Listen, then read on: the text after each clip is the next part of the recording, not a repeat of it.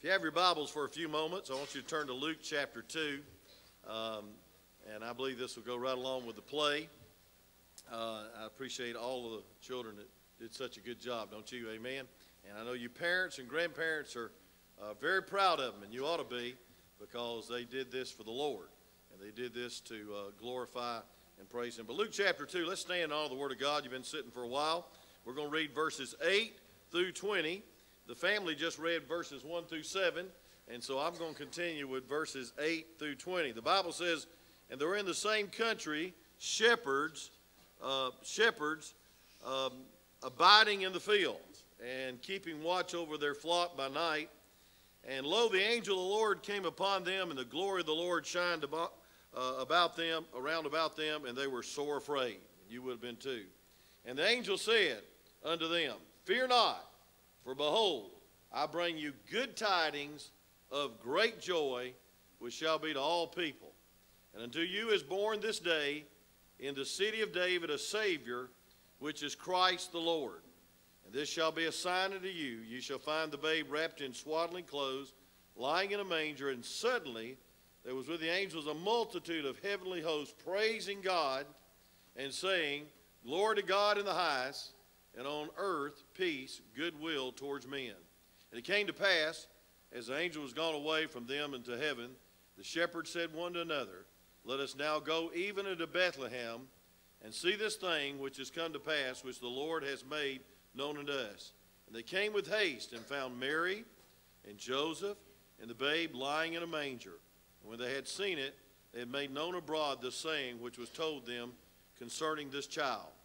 And all they that heard it wondered at those things which were told them by the shepherds. But Mary kept all these things and pondered them in her heart. And the shepherds returned, glorifying and praising God for all the things that they had heard and seen, as was told unto them. You may be seated. You know, on this Christmas day, or this Christmas story, we see a great host of angels appearing to some shepherds and giving them some of the best news they could ever have. And I want to just close by saying this, is that there's several gifts in Christmas that people cannot steal. And the government cannot tax. Say amen right there. And thank the Lord, they won't break in 5 days or 5 minutes. You'll be perfectly satisfied with these gifts, and it's just what you need. You ever got a gift and you kind of smiled and said, that's just what I needed? And you was lying through your teeth. You didn't need that, amen? You had 4 of them in the kitchen. But anyway, I want you to know this. The Lord knows what you need better than you know what you need. And I just want to give you several things real quick, or just a few things, on the gifts of Christmas. And of course, as the children have already said, the gift of Christmas is Jesus, amen? He is the greatest gift, and all these gifts are from the Lord. Number one, we see a message from heaven. We have the gift of God's word. In verse 8, it says, And there was in the same country shepherds abiding in the field, keeping watch over their flock by night. And shepherds were the low rung of society. They didn't have anything to offer anyone. And the Lord came to them with a message, and the Bible says, they said, Fear not, for behold, I bring you good tidings of great joy. I want to tell you, one of the greatest gifts that you can ever receive is the Word of God. God's Word is a gift. Many people died, was burned at the stake. Went to jail for this Bible, the King James Bible, so we can have a word from heaven. I want to tell you something. When God speaks, you ought to listen. And when God speaks, you ought to realize it's God speaking. And His Word, 1,500 years, 44 different authors, 66 different books, not one contradiction. All the prophecy about the virgin birth in Isaiah came true exactly to the minute detail. Even that they would be born in Bethlehem 912 years before the fact. The prophet Micah said he'll be born in Bethlehem. It took tax to get him to that place. And so I want you to understand this. Let me see if this is on. Amen. Oh yeah, here we go. It took taxation to get them to the exact place where Micah would be true to his word. Now, folks, this gift of the Word of God is precious because it gives you faith. The Bible says, fear not, for behold, I bring you good tidings of great joy. Where fear ends, faith begins. Where faith begins, fear ends. You know, this world's full of fear. There's a lot of fearful things, like not having presents on Christmas. That's a big fear, isn't it, children? That you would get nothing, amen, except a peanut butter sandwich, amen. That's a real fear to a child, amen. But folks, there's other fears. There's fears for the future, and fears about marriage, and fears about will the children turn out right. And I want to commend you, parents and grandparents, for having your children under the sound of the gospel. And we're privileged and honored, and thank God for you letting them come to this church and hear the greatest message they'll ever hear. And that's a message of peace and the message of faith, because faith cometh by hearing, hearing by the word of God.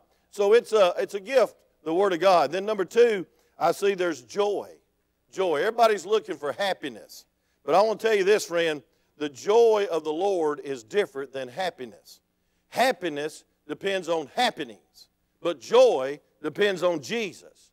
Happiness depends on what you get for Christmas. Joy, children, is realizing that you have enough with Jesus, amen, and that you have everything that you need. But it's all right to get a few gifts too, amen. Come on, parents. But I want you to know that the joy of the Lord is good tidings of great joy. These shepherds' lives was about to be changed completely, forever, because of this great message from on high, that they would have joy from the Lord. And this was a joy that's paid for by the sorrow of Calvary. And so, folks, I want you to see it very clearly, is that God gives us joy. There it is. It says, great joy, which shall be to all people.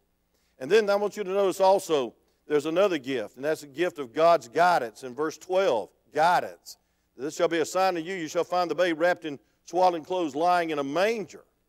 He was leading these shepherds from the hillsides of loneliness and insecurity and probably no significance, probably no purpose, and leading them and guiding his children by the word of God to a place of peace and goodwill, God's will. And God's will is a blessing. The Bible says that you can have the peace of God that passes understanding, and that let the word of God rule in your heart, that you might have peace with God.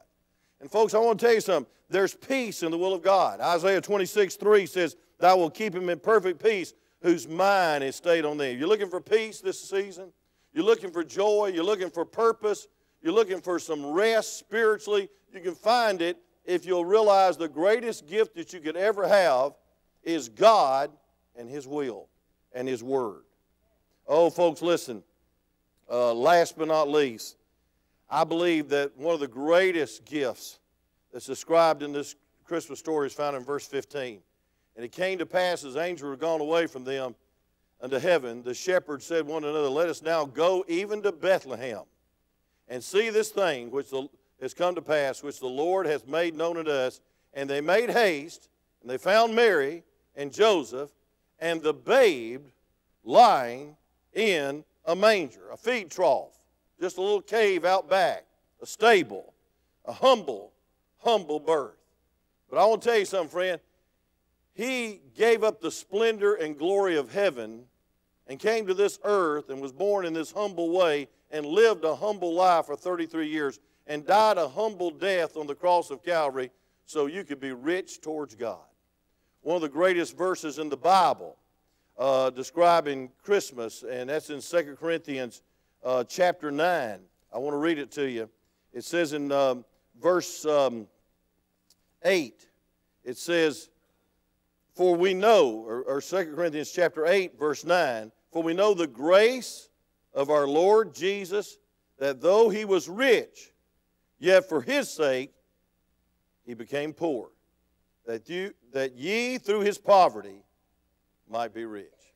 I'm rich because I've got money that the world can't buy. I got things that money can't buy. And I've got gifts that the thieves can't come and steal.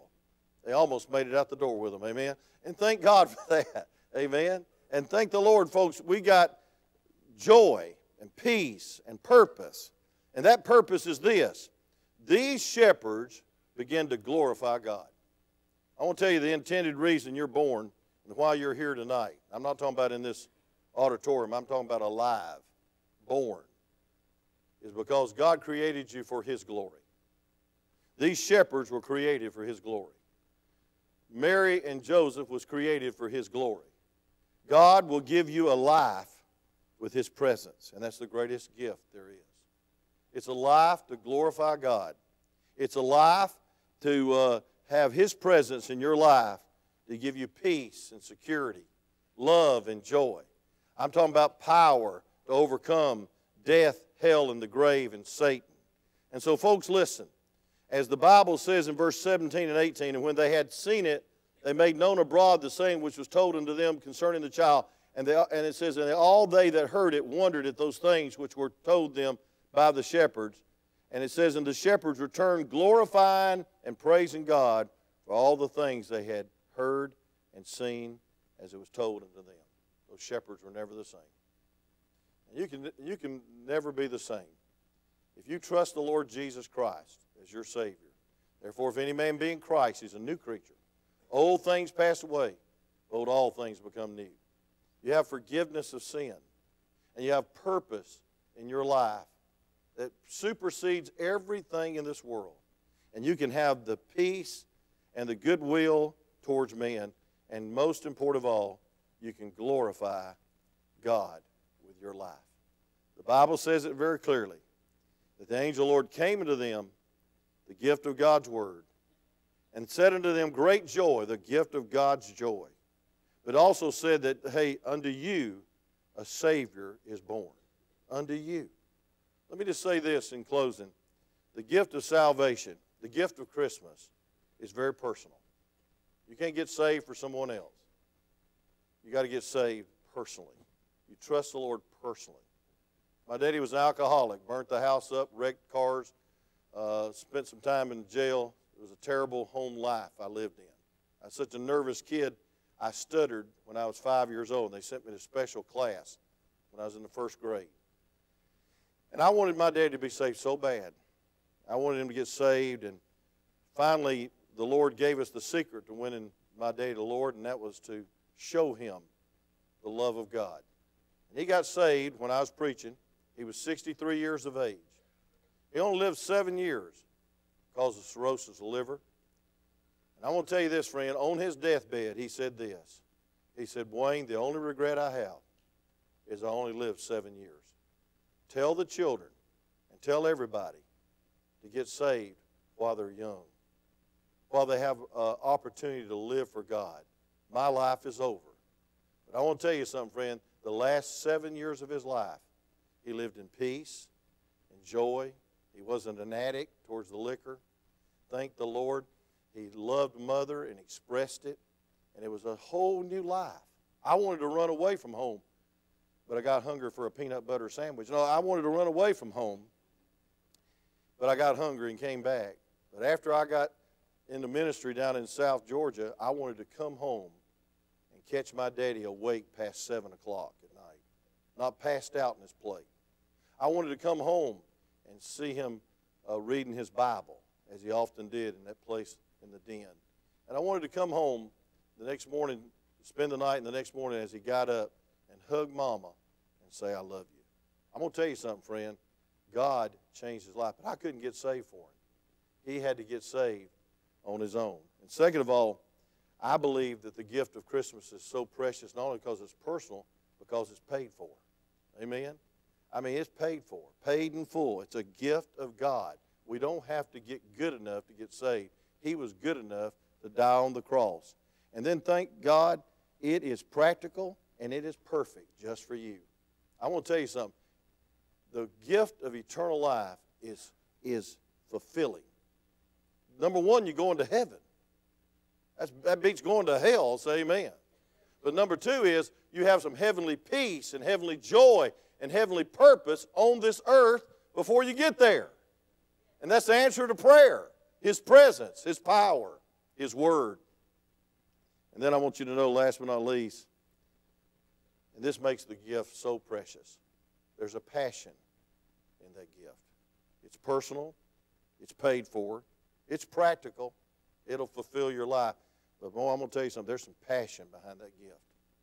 You know, the Lord Jesus Christ loved you enough to give himself for you and die for you. See, he took your sin debt. I preach a lot at the YDC. Been preaching there 37 years. And I use this illustration many times at that YDC. And children, I never want to see y'all there. Amen? That's the youth jail. And thank God, I use this illustration many times about a judge that sentences somebody to death. And the wage of sin is death, the Bible says. But the gift of God is eternal life through Jesus Christ our Lord. Then the judge takes off his robe. He comes down and says, but I'm going to take your death for you. And all that person has to do is believe that and receive that as a gift from the Judge of Judges and the Lord of Lords, God Almighty, and they're saved. And so the judge becomes their Savior. And I want to tell you something, friend. The God of the universe can become your Savior. And you can be in union with your Creator, and it's got to go better, to be in sync and will with Him. And it's all because He loves you. One last verse. For God so loved the world that He gave His only begotten Son, that whosoever believeth Him should not perish, but have everlasting life. Merry Christmas. Happy New Year. But you'll never have a Merry Christmas, and you'll never have a Happy New Year until you trust and receive the gift of Christmas, the Lord Jesus Christ. Let's pray. Father, thank you for this night. I thank you, dear God, for these children that have touched my heart, thrilled my soul. God, just been a blessing. And God, I know their parents are so proud of them, so thankful that they're in a church that preaches the gospel. And so, Lord, tonight, I pray that you would help us to realize how wonderful it is to have the gift of Christmas, the Lord Jesus Christ, as our personal Savior. Lord, thank you, dear God, for this presentation of the gospel through this play. And thank you for your word. And thank you, dear God, for the gift of eternal life through Jesus Christ our Lord. With every head bowed and every eye closed, I never preach without giving an invitation. Every service I try to give an invitation. At the jail I give an invitation. At weddings I try to give an invitation. At funerals I give an invitation. And the reason I do that is because I might never see you again, or you might never see me again. And the Bible says the day is the day of salvation. We might not see anybody again, but it's wonderful to be saved. And I believe every day without the Lord is a wasted day. I believe with all my heart the day is the day of salvation. So without any pressure and certainly not any embarrassment, I want to give you an opportunity to let me do something for you for Christmas. And that's to pray for you. How many say, preacher, I know without a doubt that if I died today and if I live tomorrow, that I'm going to live for His glory and that I've been saved by the grace of God. I can look back to a time and place where I trusted in the death, burial, and resurrection of the Lord Jesus Christ, and I got saved. I know it. I can remember the time, the date even, but I know I'm saved. And so I have full assurance that if I take my last breath, I know I'm going to heaven. How many are glad of that fact? You know you're saved. Would you raise your hand as a happy testimony? Nobody's looking around now. Every head's bowed, every eye's closed. How many glad you're saved? Say amen. Oh, I'm so glad I'm saved. And I know the real purpose for the birth of Christ. He was born to die, and He died that we might live. Several could not raise your hand, and I'm not trying to embarrass you or put you on the spot, but the preaching of the gospel puts you on the spot, puts you in a fork of the road. You have to make a choice. And you'd say, preacher, I'm not sure. I'm not 100% sure. If there's anything you ought to be 100% sure of, is eternity and where you're going. Say amen there. And it's not through religion, it's not through works, it's the gift of Christmas, the Lord Jesus Christ. And you'd say, preacher, I'm not sure I'm saved, but I sure would like to know. And I want you to pray for me. Would you slip your hand up humbly towards heaven? I won't come to you, won't embarrass you, won't point you out. I want to pray for you. God bless you. I see that hand. Anybody else? Just slip your hand up. God bless you, ma'am. I see that hand. God bless you, ma'am. I see that hand. I was sitting in a pew one day when I got saved, and I thank God I got a conviction that I need to be saved. Anyone else? Just slip your hand up real high.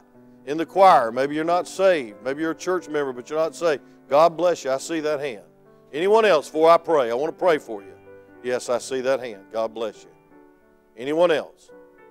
Anyone else? We're going to wait just a moment longer. Think about it.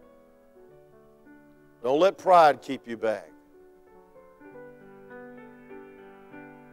Don't wait on a feeling, because the devil will make sure you don't have a big enough feeling. Come by faith.